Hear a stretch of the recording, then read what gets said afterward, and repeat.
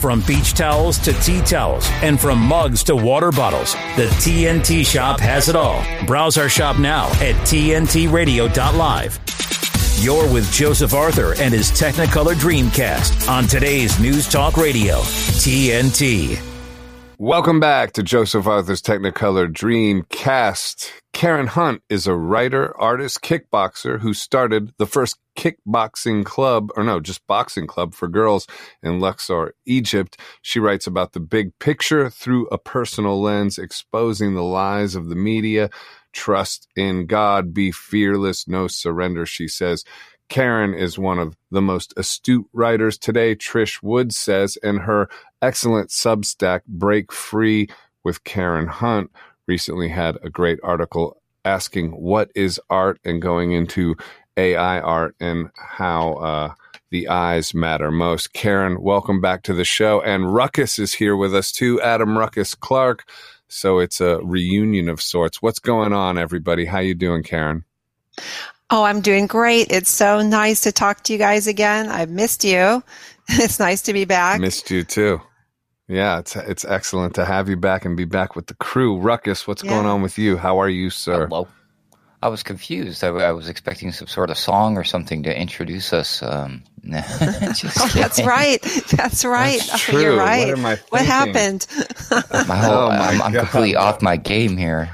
I know. I'm going to need to do that at the break. I'm changing it up a little bit as we go. I'm in the mode of proper intros, but so either Karen, way, what's going on? I was just going to say, all of these lovely people in brains in one room is music enough for me. So that's true. Well, we'll get a little music later on in the show, but Karen, I like this piece you wrote about what is art. Dal-E is like a painter who lives his whole life in a gray windowless room. He makes paintings that look like a landscape. However, he cannot tell you one thing about what a real landscape is.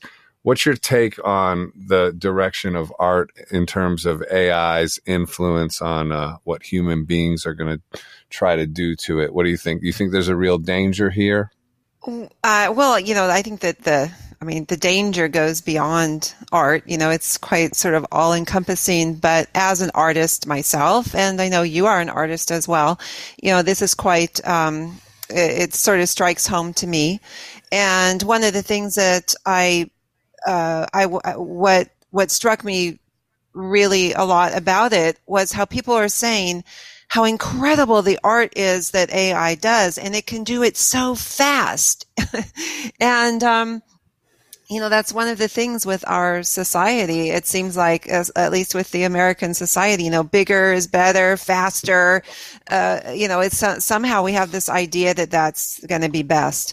But, and as an artist, so in the piece that I wrote, I did, I put a couple of my pieces of artwork, and I have one piece which was inspired by Japanese masks and also by a Medusa. And so I've got this really serene looking but very compelling face, and then I've got just a million snakes coming out as hair, and this piece took me a really long time, and I calculated, every snake has a starting point, but it's instinctual what I did. And I've been an artist since I was a little girl. Since I could first pick up a pencil, I was compelled to draw. I just wanted to create art. I don't know why. I don't know why it's like that. So it was something inside of me. And what, my art comes from my emotions, my feelings, what I have experienced, my hopes, my fears, my dreams,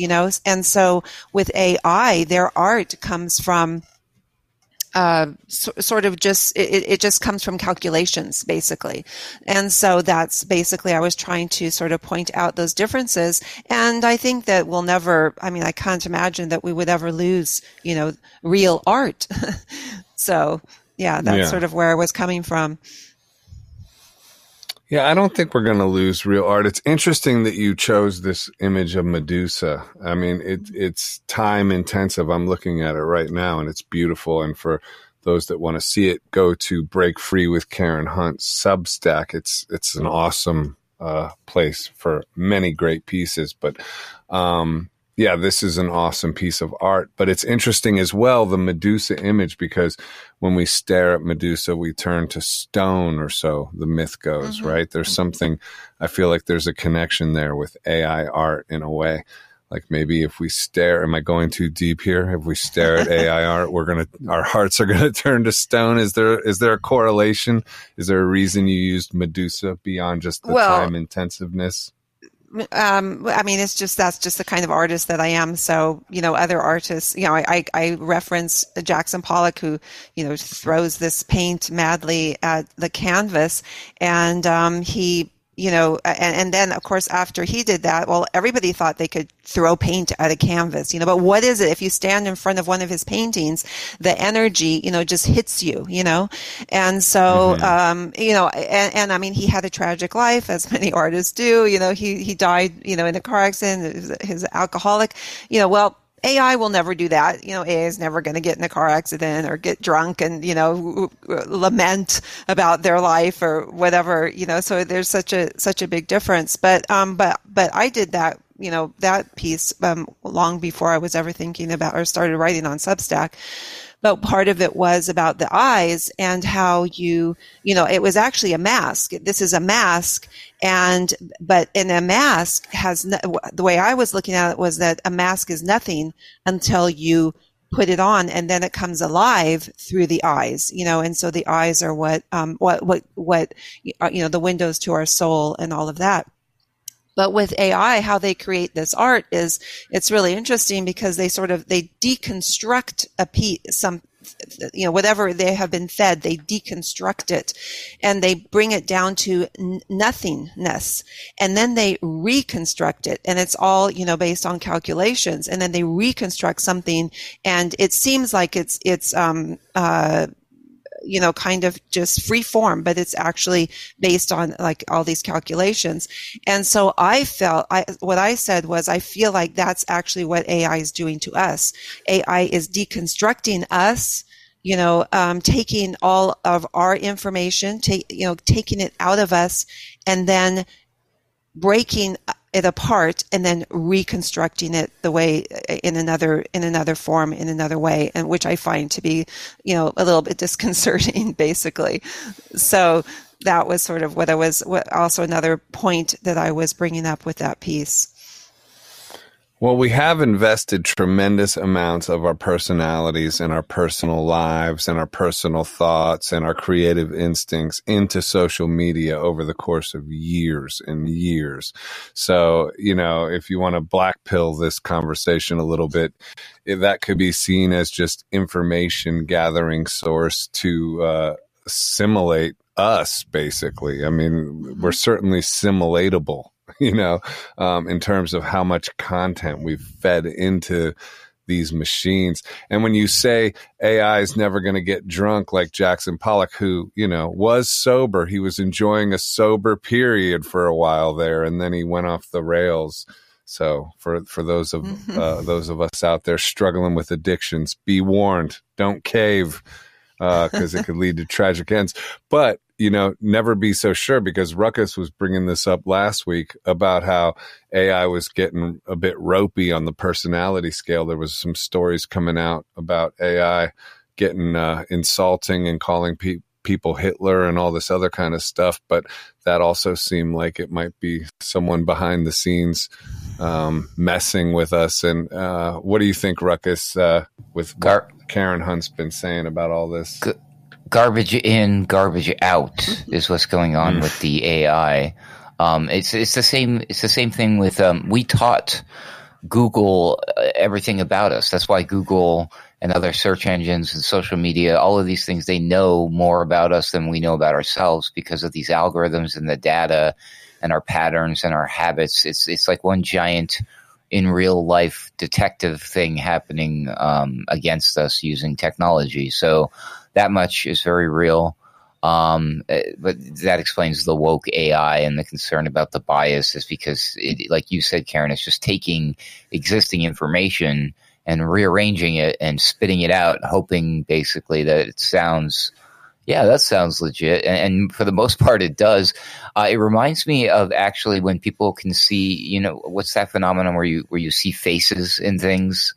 Like we have like this innate psychological ability. Like we'll look at clouds and see shapes of objects and people, and obviously it's just a damn cloud, right? Excuse my French there, but it's just a cloud. But we see these things, but it's something built into us. So maybe we are biased to recognize these things that are produced by artificial intelligence as being intelligent forms of conversation with the chat GPTs and whatnot, or like a paper that it wrote, or maybe even the art.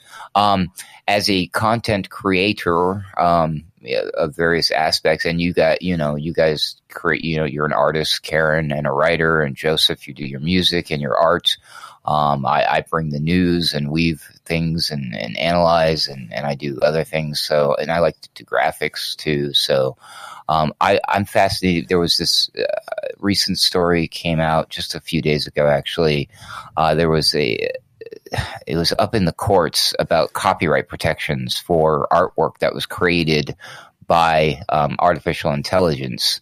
And it's kind of a landmark thing because they decided that it's more of a tool, like paint, basically, for the artist than it is like the fact that, just because the computer program produced this art doesn't mean that the computer program itself or the makers of the software or anything, they don't own the copyrights to that. So to me, because like when an artist creates something, inherently involved with that is a copyright. So I think it's just one of these other things that help us define this as not being real art in the traditional sense, I suppose. This was involving Midjourney, and I know that's kind of interesting and different because Midjourney, like a lot of these things, they're text prompts, so you have to know how to use these things and weave like a little bit of a magic spell, as it were, which is another thing that creeps me out in order to get the results that you want. So there is some skill involved, I suppose. Yeah, I guess you have to apply your imagination. Well, this is another piece Karen Hunt recently just posted. AI has spontaneously achieved theory of mind. At what point will we stop telling the algorithms what we think, and the algorithms will start telling us what we think, and how will we even know the difference? Karen, what do you mean by AI has spontaneously achieved theory of mind? What is theory of mind? Well, okay, so I'm really fascinated by this whole subject. I've written a few pieces on this, also one about the mystery of language, and then I wrote one about AI going rogue, and then I wrote this piece. And so, theory of mind it's the ability to input unobservable mental states into others. And it's central to human social interactions, communications, empathy, self-consciousness, and morality. So it is the ability, like if you look at somebody and you can sort of judge by the way they're acting or by the way that they're talking, you can sort of try to figure out what they are actually thinking, And so they are saying that actually a GPT, it's GPT dash 3.5 Da Vinci has, which was just launched 10 months ago. It now performs at a 9-year-old's level. All right. And now we can say, these things are never going to, we're in control of this AI and we know what we're doing. However, there are, what I have been writing about in my pieces is that we are playing with things that we don't understand. We do not even understand language. Actually, language has been called the greatest mystery in science. We don't know how our own language, like it's as if it just suddenly happened. There's no one who can tell you when we achieved, like did we start with these grunts and then it turned into something else, and there's nothing like that. It's like that suddenly language magically, mysteriously appeared. So we don't understand our own language, and yet we are inputting this into other these other creatures. Right. I mean, they are sort of so in 2018 when they would give these computers GPT these tasks, they were not able to solve the or sort of to it, these types of things. By 2022, it was performing at a 7-year-old's level.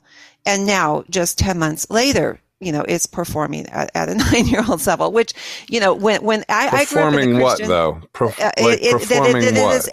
That it is able to converse and speak at the level of a 9-year-old. Now, when I was, I grew up in a Christian household, and the whole idea was that it was at 9 years old, or between really 7 and 9 years old, that you began to understand right and wrong.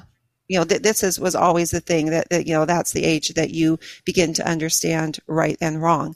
So we have this desire, of course, within us, because we have a creator, I believe, this is my belief, that created us, and we have that desire to also create. So we want to create something, it's an innate, it's a desire that we have.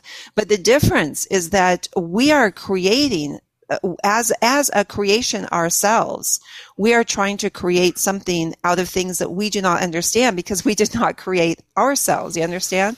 So something higher than us created us, and now we are sort of opening a Pandora's box and basically trying to be, as God, a creator. And there's a lot of, I love technology. I'm not, there's a lot of great things about technology. I'm just looking at it from the standpoint of what is the deep root of the obsession of humanity, of trying to do this.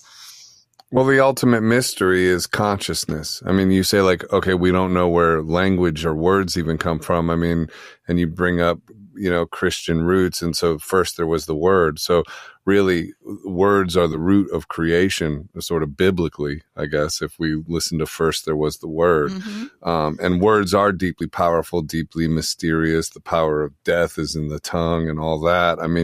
I think really what it seems like, and what I'm picking up with what you're saying, is that man is finally really trying to attempt to create consciousness, basically the spark of consciousness. Yes, and when you absolutely. Say AI right now is working at a 9-year-old level, I question that, because I doubt that AI has achieved consciousness at this point. So to think that AI could have the sort of creative imagination of a 9-year-old, maybe they can sort of simulate conversation skills of a 9-year-old, but I would question whether or not they have achieved consciousness of a 9-year-old. You know what I mean? Oh, no, absolutely. They have not achieved that, that mystery of life, that spark of life, and that goes back to sort of, the eyes being the window to the soul. This is all only what we have put into it. We have put into it, and then we find ways to, manipulate it, and so that it is able to respond, accordingly, basically. So that's what it is. But I think that, it's very clear what these people, scientists are trying to do. Exactly. They really I don't disagree with you there. Yeah. I don't disagree. I think they are trying to do that. I guess I find it humorous and not as scary as maybe I'm perceiving you to find it, because I doubt their ability to do it. And maybe that makes me a fool. But let's get Ruckus's take right after these words on TNT. TNT Radio's Alan Miller. Where did this all start then? But basically, during COVID times, obviously the councils across the country, it seems, all seem to get onto the bandwagon that they're going to make it all, everywhere, this sort of car-free zone area. And Oxford has wound out their road closures off the Cowley Road, 1.2 miles of blocked roads, 2 main link roads that come into Oxford. One is Cowley Road and one is Iffley Road. And on the Cowley Road, it has probably the largest group of small independent businesses that are all now desperate because the council, they didn't think it through properly. Instead of just doing a third of the roads first and just seeing how it goes, no, they decided to block the whole lot. They've done no business assessment. Not one of the councillors bothered to come and speak to me. I'm a very prominent businessman in Oxford. As you say, I've opened restaurants all over it, in North Oxford, the centre of Oxford, and 3 on the Cowley Road. In fact, I've opened 4 on the Cowley Road. I mean, everyone would want their city to be greener, but you've got to think it through. You can't just block roads and then assume everyone's going, let's suck it and see. And in 3 years' time, when half the businesses go bust, suddenly go, well, yeah, we made a mistake. Alan Miller on today's News Talk, TNT Radio. A better business tip from TNT Radio. One reason people tune in to TNT Radio is often because they're loyal to a specific show or personality. Our personalities have been a part of people's daily routine, and people continue to tune in. They trust TNT Radio and are highly engaged with the content. If you'd like more information about advertising on TNT Radio, simply fill out your details on our contact page and we'll be in touch. To find out more, go to tntradio.live. This is TNT Radio, where you meet the entire menagerie of mankind and some who haven't yet been cataloged. Today's News Talk Radio, TNT.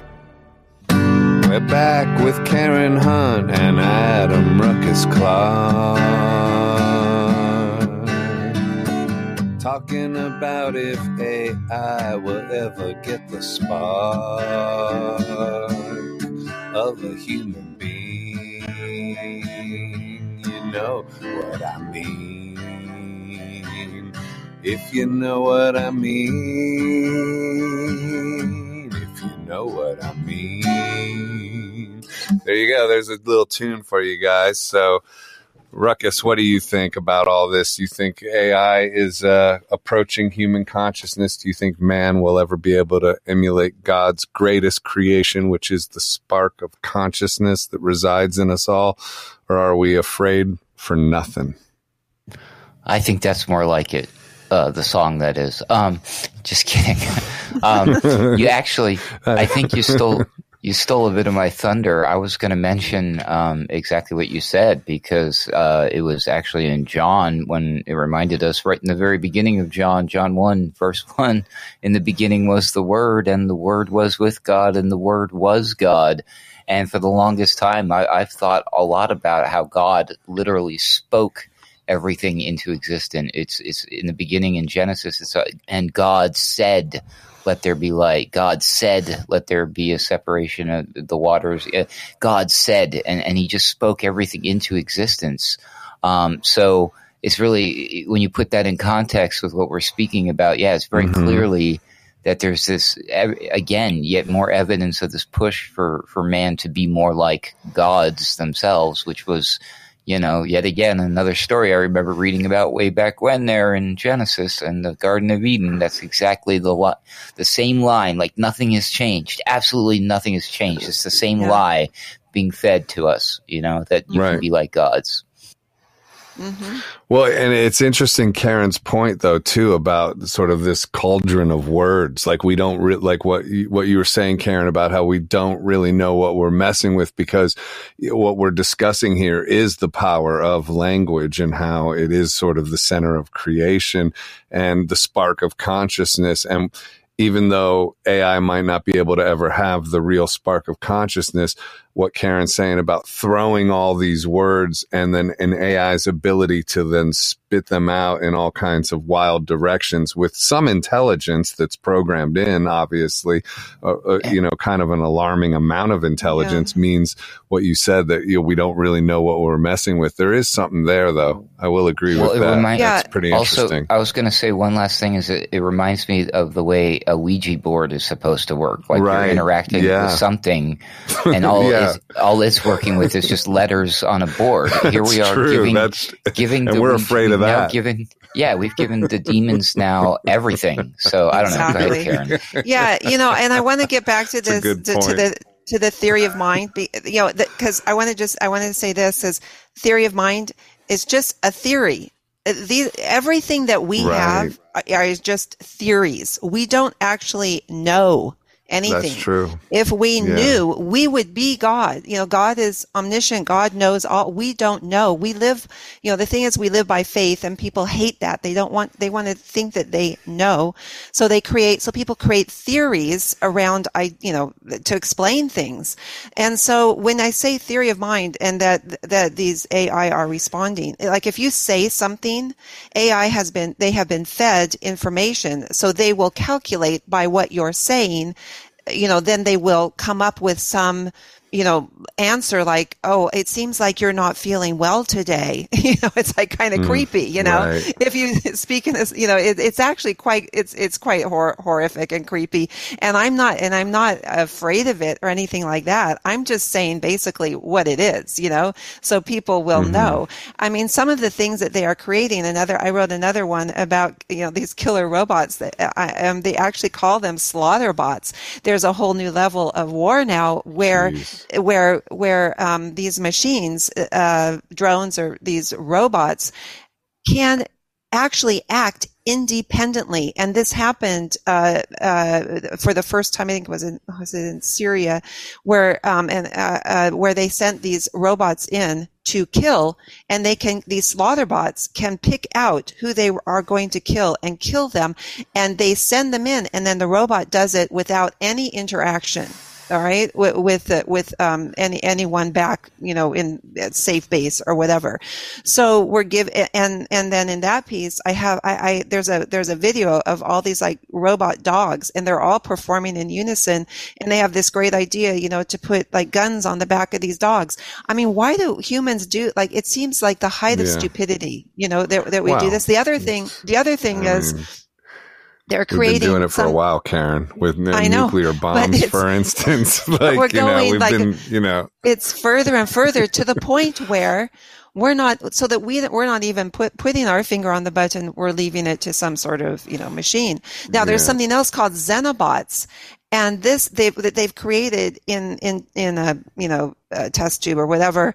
And this is it's a new kind of living machine. And they are not traditional robots, and they are not a known species of animal. It's a new class of artifact. It's a living, programmable organism that can actually reproduce itself. I mean, they're little tiny, things in a jar, but these are the kinds of things that we're creating. Which is quite, insane. It's kind of like when you bear a child, you want your child to be more intelligent, smarter, more beautiful or handsome, more, you want your child to be more of you, But we are but we also want to instill in our children, right ideas of right and wrong. We want them to be better than we are, also morally, hopefully. But this is not what we're doing with machines. We are saying, isn't that great that machine is smarter than me? Isn't it great that I have a smart house? Isn't it great that I don't have to think so much anymore? This is a kind of madness, I think, really, that people are involved in. Yeah, well, it's certainly, we've seen the movies from 2001 Space Odyssey. It started with that one, really, with Hal and him becoming sentient and sort of deplorable or whatever, spooky and ghostly. And then, of course, the Terminator with the robot dogs. And then you see the videos going around on TikTok with all the little, like, tiny insect-sized drones that could do, like, super warfare. I mean, for sure, this stuff is scary because that's going to be under, people who want to subjugate and control humanity's control, so those things are ultra scary. I don't know that AI will ever become like Hal, but certainly all these weapons of death, have a lot to be desired for those of us. Hal believed that he was doing, actually, how he was, or it was programmed, was to save the mission, and right. So, it wasn't that Hal became like more human or whatever. It was just basically cold-bloodedly was going to save the mission. And so these are things beyond, nobody thought about that. There's so many things that we don't think about, like if you, like even, I think, Elon Musk has said, with a car, you can't just say to a car, can you get me to the airport fast? If it's a AI, because it will just run over everything to get you to the airport fast, And so there's so many things to think about, beyond just, those words. There's so many things beyond that, and I think that we cannot even really conceive of or contemplate. It's too complex. What do you think, Ruckus? It's either fake, completely fake, like they're really fluffing it up to make us think it's better than it really is, or they're sitting on the good stuff and they're just slow dripping it out. I could go either way with this one, to be honest with you. I mean, you just said something, Karen. You referred to one of those devices. What was a phone being a smart? We still call these things smart, right? Yeah, sure. Exactly. I have a smartphone. My phone is so smart that when I order food to be delivered to my house, I get like 6 or 7 different notifications across 3 or 4 different apps, all related to that one event. You see what I'm saying? Right. It doesn't seem very smart to me. It's just a silly example, but it's a true example. I mean, so there's nothing smart about any of this stuff. There never has been. And then even the word AI, artificial intelligence, it's been my experience so far, knock on wood, it's far more artificial than it is intelligent. So, and what about the backlash to all this? I mean, there's been that recent stuff in the press about that college town, the church service that keeps going on, and there's like, I saw something else about a Catholic app that outdid TikTok recently. And is there a backlash to all this? Is there going to be a human reaction that leads people to get out of technology? Is there a flip side to this? I think absolutely. Go ahead. You respond. Yeah.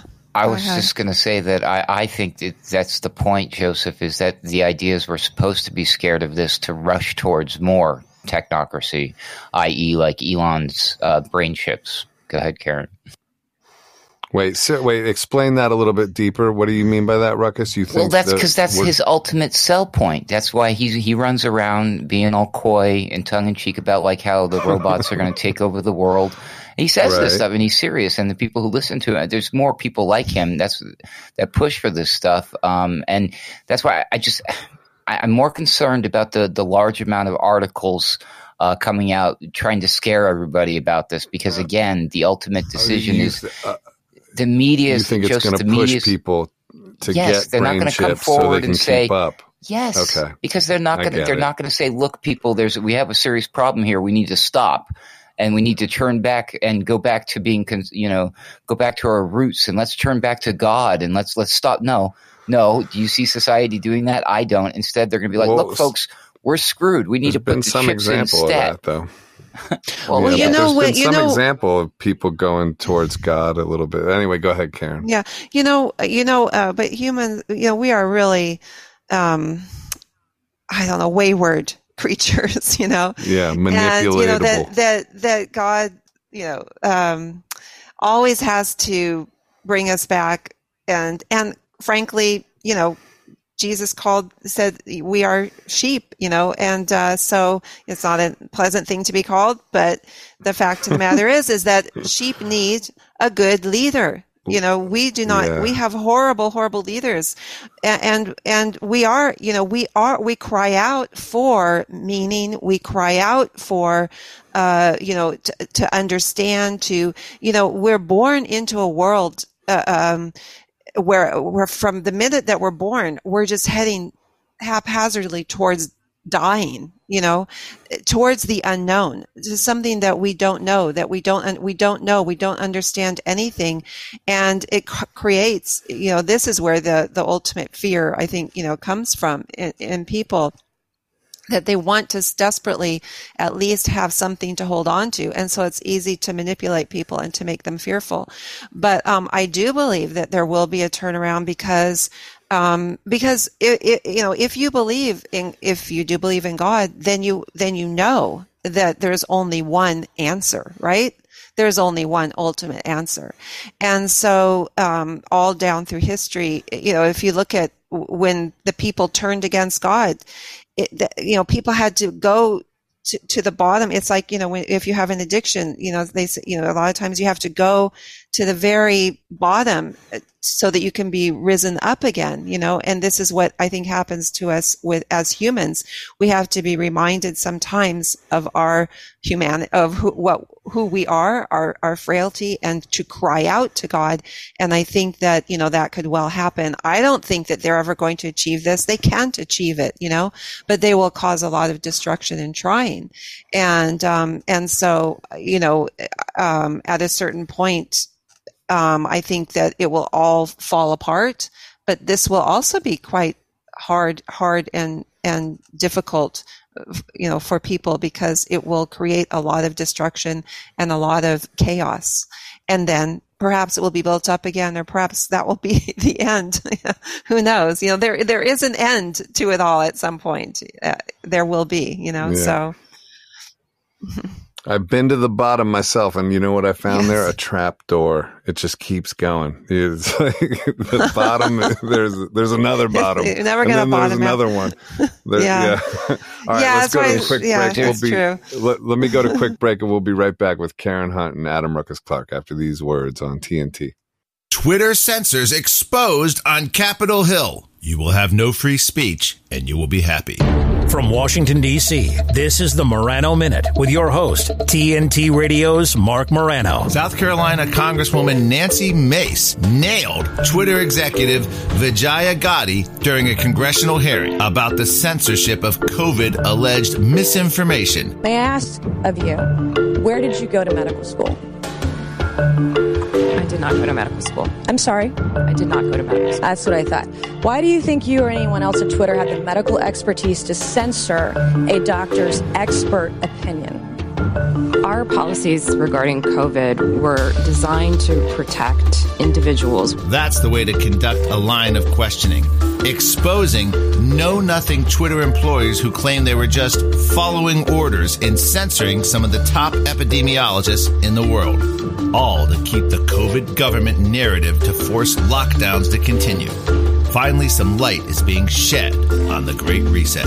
This is Mark Morano for the Morano Minute on TNT Radio. Forget your mobile and what's the worst thing that can happen?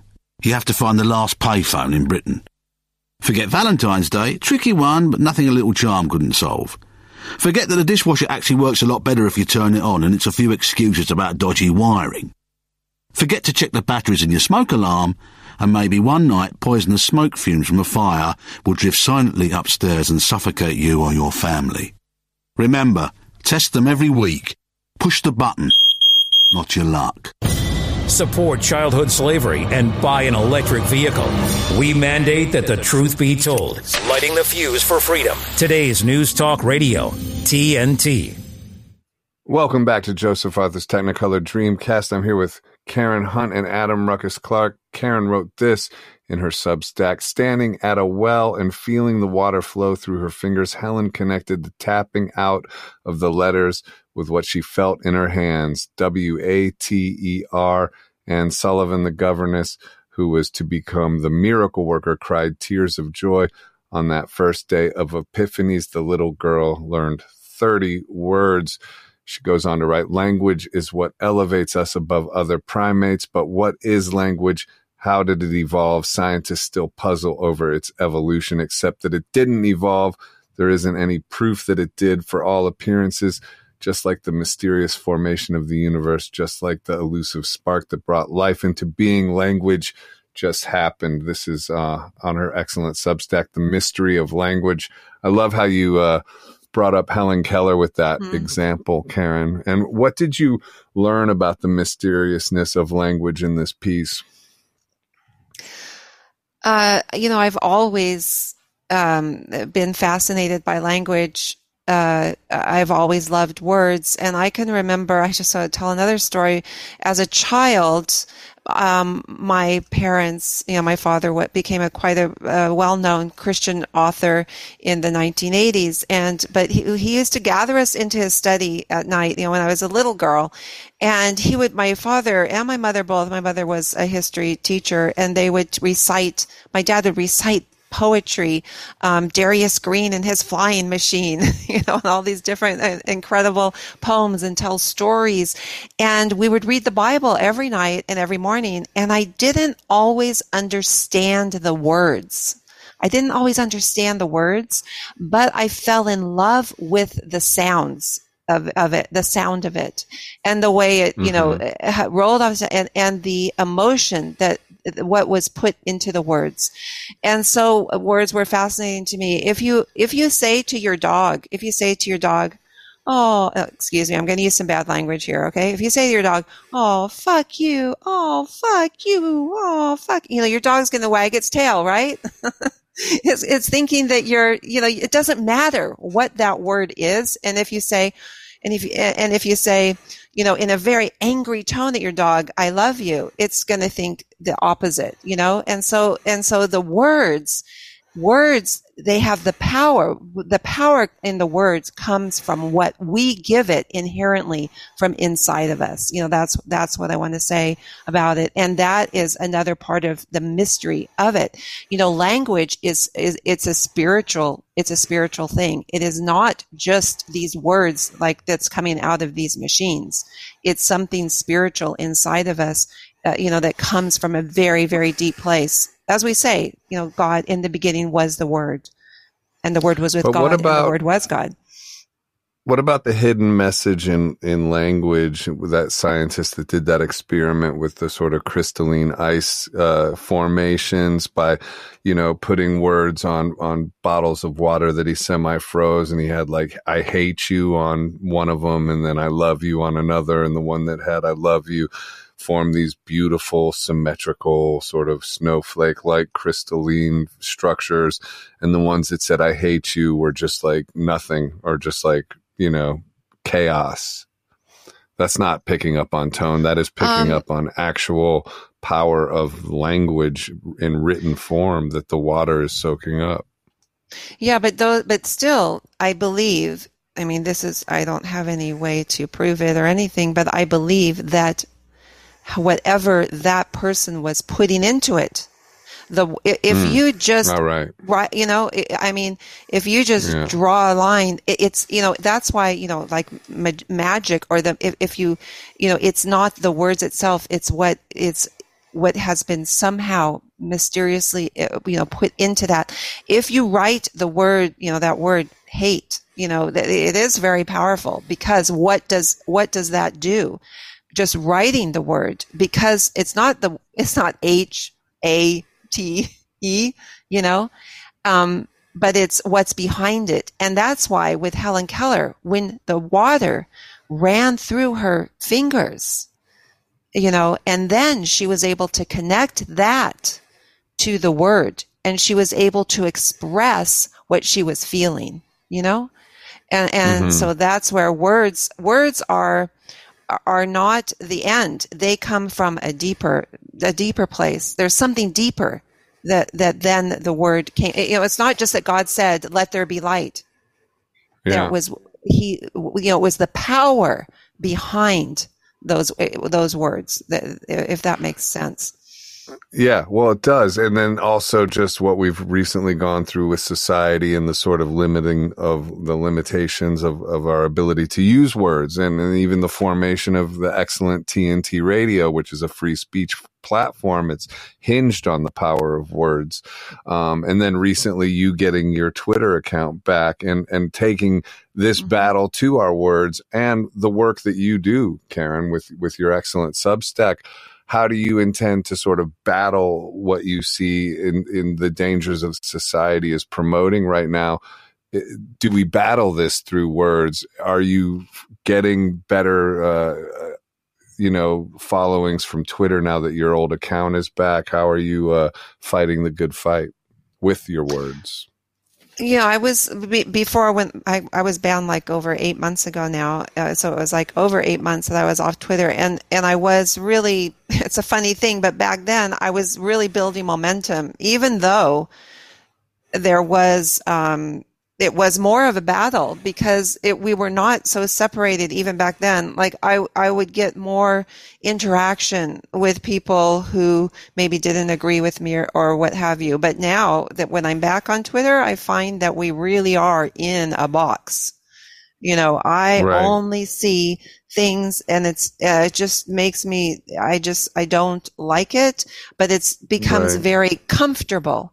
You start believing that you really are winning some kind of a battle because everybody's agreeing with you. Everybody's patting each other on the back. Everybody's saying, oh, yes, but this is an illusion, because we are not, I don't feel so much actually a part of that battle. I mean, in my writing, I do like to encourage people, and a lot of people say that my writing, they were not able to express things, and that I was able to express the things that they're feeling, and it helps them, so that's a good thing. But it's frustrating when you know that you are only reaching a certain, because of these algorithms have put us into these boxes, and they keep us there, and that is also another kind of a prison. So I am conscious and I am aware of that. In fact, I decided, like, I have a big thing, like, I'm not going to do no blue checks. I'm not going to do, even on Substack, they have like different colored checks. Anything that I can do that will stop me from, even though it means that I'm not going to get, maybe as much visibility or whatever, at a certain point, this is just me personally, I'm standing by a kind of a principle that I have, that I am not going to follow this obsession with proving my identity, with, giving, paying for the privilege of Elon Musk, taking my data, and things like that. So there's certain things that I try to do, and I've been thinking about writing a piece about that as well. I took down any paywall on my Substack, because it's already so like limited that, I want, like, I was trying to think, like, which essays am I going to give just to people who, pay to subscribe? I can't, how do I make that? I want everybody to read my work. So if, somebody wants to, contribute, that's how I'm able to keep going. So please do, but I want to make my work, available to everyone. And so that's how you have to find what's your place where you're going to stand up, what's your line that you're not going to cross. And then you have to stand there. So these are things that I'm sort of figuring out. No, that's great. I really appreciate that, actually. I think that's really good advice. If people want to contribute, say, hey, contribute. My work is available for free. If it moves you to contribute, please do. Ruckus, what about you? How do you think we battle this war of potential danger in words, with words or without words? What do you think? That's a good question. I think it's the ultimate, eternal, never-ending battle from beginning all the way up until the soon end, maybe? I don't know. We got time. At least 3 years. I don't know. Yeah, there shall be wars and rumors of wars and earthquakes in diverse places. I'm heading off to Costa Rica. Really? Can I come? Yeah, sure. I want to go there. Yeah, I'm going. I'm going the end of March. I'm going to Costa Rica. That's it. Are you going to be moving there? Yeah, I don't know. I'll see. But I have kids and grandkids here, so I'll be going back and forth as much as I can. But I'm getting out of here. Yeah. Yeah, that makes sense. All right. I'm Ruckus, going to the dark side of the moon. I'm going to go to Mars. I think we're already there, brother. I think we live there. Dark side. I don't know. I was going to say about the crossing the lines. I'll definitely probably be sticking to my guns about I'm not taking the microchip thing, not doing the Neuralink. Definitely. Yeah. No way. Obviously, when it's clear and it's obvious and it's official, if I'm around for a Mark of the Beast, I will definitely not be taking that. But There was one that I made a promise. I said, and I think it was actually on your show, Joseph, I said I wasn't going to be messing around with AI, or I don't know if I said it on your show or on someone else's show recently, but I think you said that. I said I'm scared and I don't want to touch it. Well, something happened, and I kind of sort of touched it by proxy in a way, because one of the graphic programs that I use to make like thumbnails for various things that I do throughout the day has a new AI feature. So it did integrate one of these AI art programs. I can't remember which one. So you put the prompts in. You just tell it some stuff like entering categories or tags. It lets you choose them from a list, even, right? Like the style. So you say, "Oh, I want graffiti, charcoal," and then you throw in some keywords like robot, balloon. Just throw in the things, and then it produces what it calls art, right? Well, so I did that for 2 images, and I must say I was not impressed, other than the fact that it actually did spit out an image. So that was different, because normally you'd have to sit there and craft these, because I chose like styles of like painting and all this stuff. So it looked like somebody or something created it, So that was the only thing impressive to me, but I wasn't like, ooh, yes, this is the greatest thing I've ever seen, or this was fun. No, it was just like gimmicky, you know what I mean? Mm-hmm. And I don't feel evil. I don't feel like it hurt my soul or anything, but I don't think I want to dive into the Chat GPT thing, though. I don't want to talk to it. It's just not.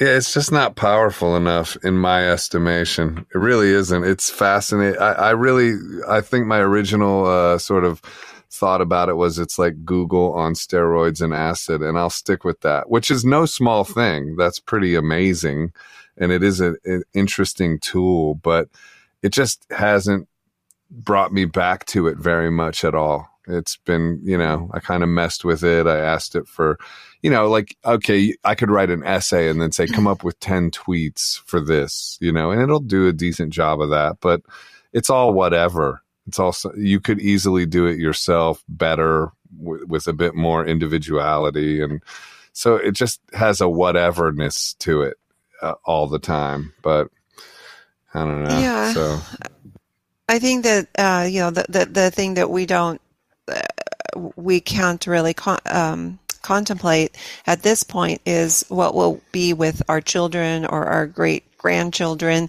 when they are possibly connected to AI, and so they are literally, exchanging their, brain, being able to not even use words, but just by thinking, being able to do things like open a door, or or have their thoughts be read by somebody else who's connected, things like that. It's beyond, I think, our ability to comprehend what that might be, and or what that would actually end up becoming, what humans might become at that point, and so there is a possibility. I mean, all of these things have good aspects to them. It's not like they're, because nothing's ever just, that's just evil, right. But it's the way that if you look at the history of the human race, we're not going in a good direction. I mean, I don't know. Can anybody deny that? I mean, we're not going in a good direction. So wherever I don't know, we're though. Well, I wouldn't say that we're totally going in a negative direction. I think the level of conversation, the level of human consciousness and connection, in a way, the sort of depth of the conversation in the public is increasing. And here's the thing, that we're always going to be connected to our human imagination. So for AI to really be compelling, even to our children, it's going to have to outdo that. And that is a tall order. Like, Karen, when you go to write your next piece, and I'm curious what it's going to be about, but you're going to tap in to that human imagination that's going to be feeding you the next sentence. Where's that coming from? Some mysterious source. That is always, or some musician sitting down to write a song that's tapping into something deep within themselves. It's going to have to outdo that. And in my viewpoint is, when you're in that space, you're in communion with the creator of the world. You're in connection with God. So I think it will have to outdo God in a way to really pull us out. And it won't. Exactly. So, but that's why we're in a spiritual battle. We're in a spiritual battle. That's what it is. And so I think that battle definitely, we can see it in the Revelation. The battle is intensifying, and that's why it will come to a certain point. I do believe where we will need to take a stand. Oh, you're going to ask me what I'm working on. Yeah. Next. What's next? What can we look forward to next on your excellent Substack? I have a few different things that I've been working on. I just wrote, let's see. Hold on a second. I just wrote this piece, the dark truth about the movie Air, about, there's this new movie coming out. Oh, Air. Michael Jordan.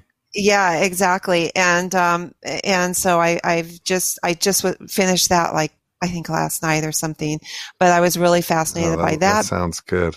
Yeah, because because it tells the story. I start my piece with Air is a film for today with its big name cast. It's the kind of inspiring all-American movie that we love so much. And then, no, wait, it's not about that at all. It's about building a sports company around the celebrity's image. And so I go into how a lot of children died over their over Air Jordan shoes, basically. But they don't tell that part of the story. So, yeah. All right. Well, we'll have to have you back on and we'll discuss that and much more. Karen Hunt, thank you for coming on. Go see her Substack, Break Free with Karen Hunt. Ruckus, you got any words to take us out? 30 seconds left, 20 seconds. All right, Luke 6:45. The good man brings good things out of the good stored up in his heart, and the evil man brings evil things out of the evil stored up in his heart. For out of the overflow of his heart, his mouth speaks. God bless you guys. You guys are good. God bless you. Keep listening.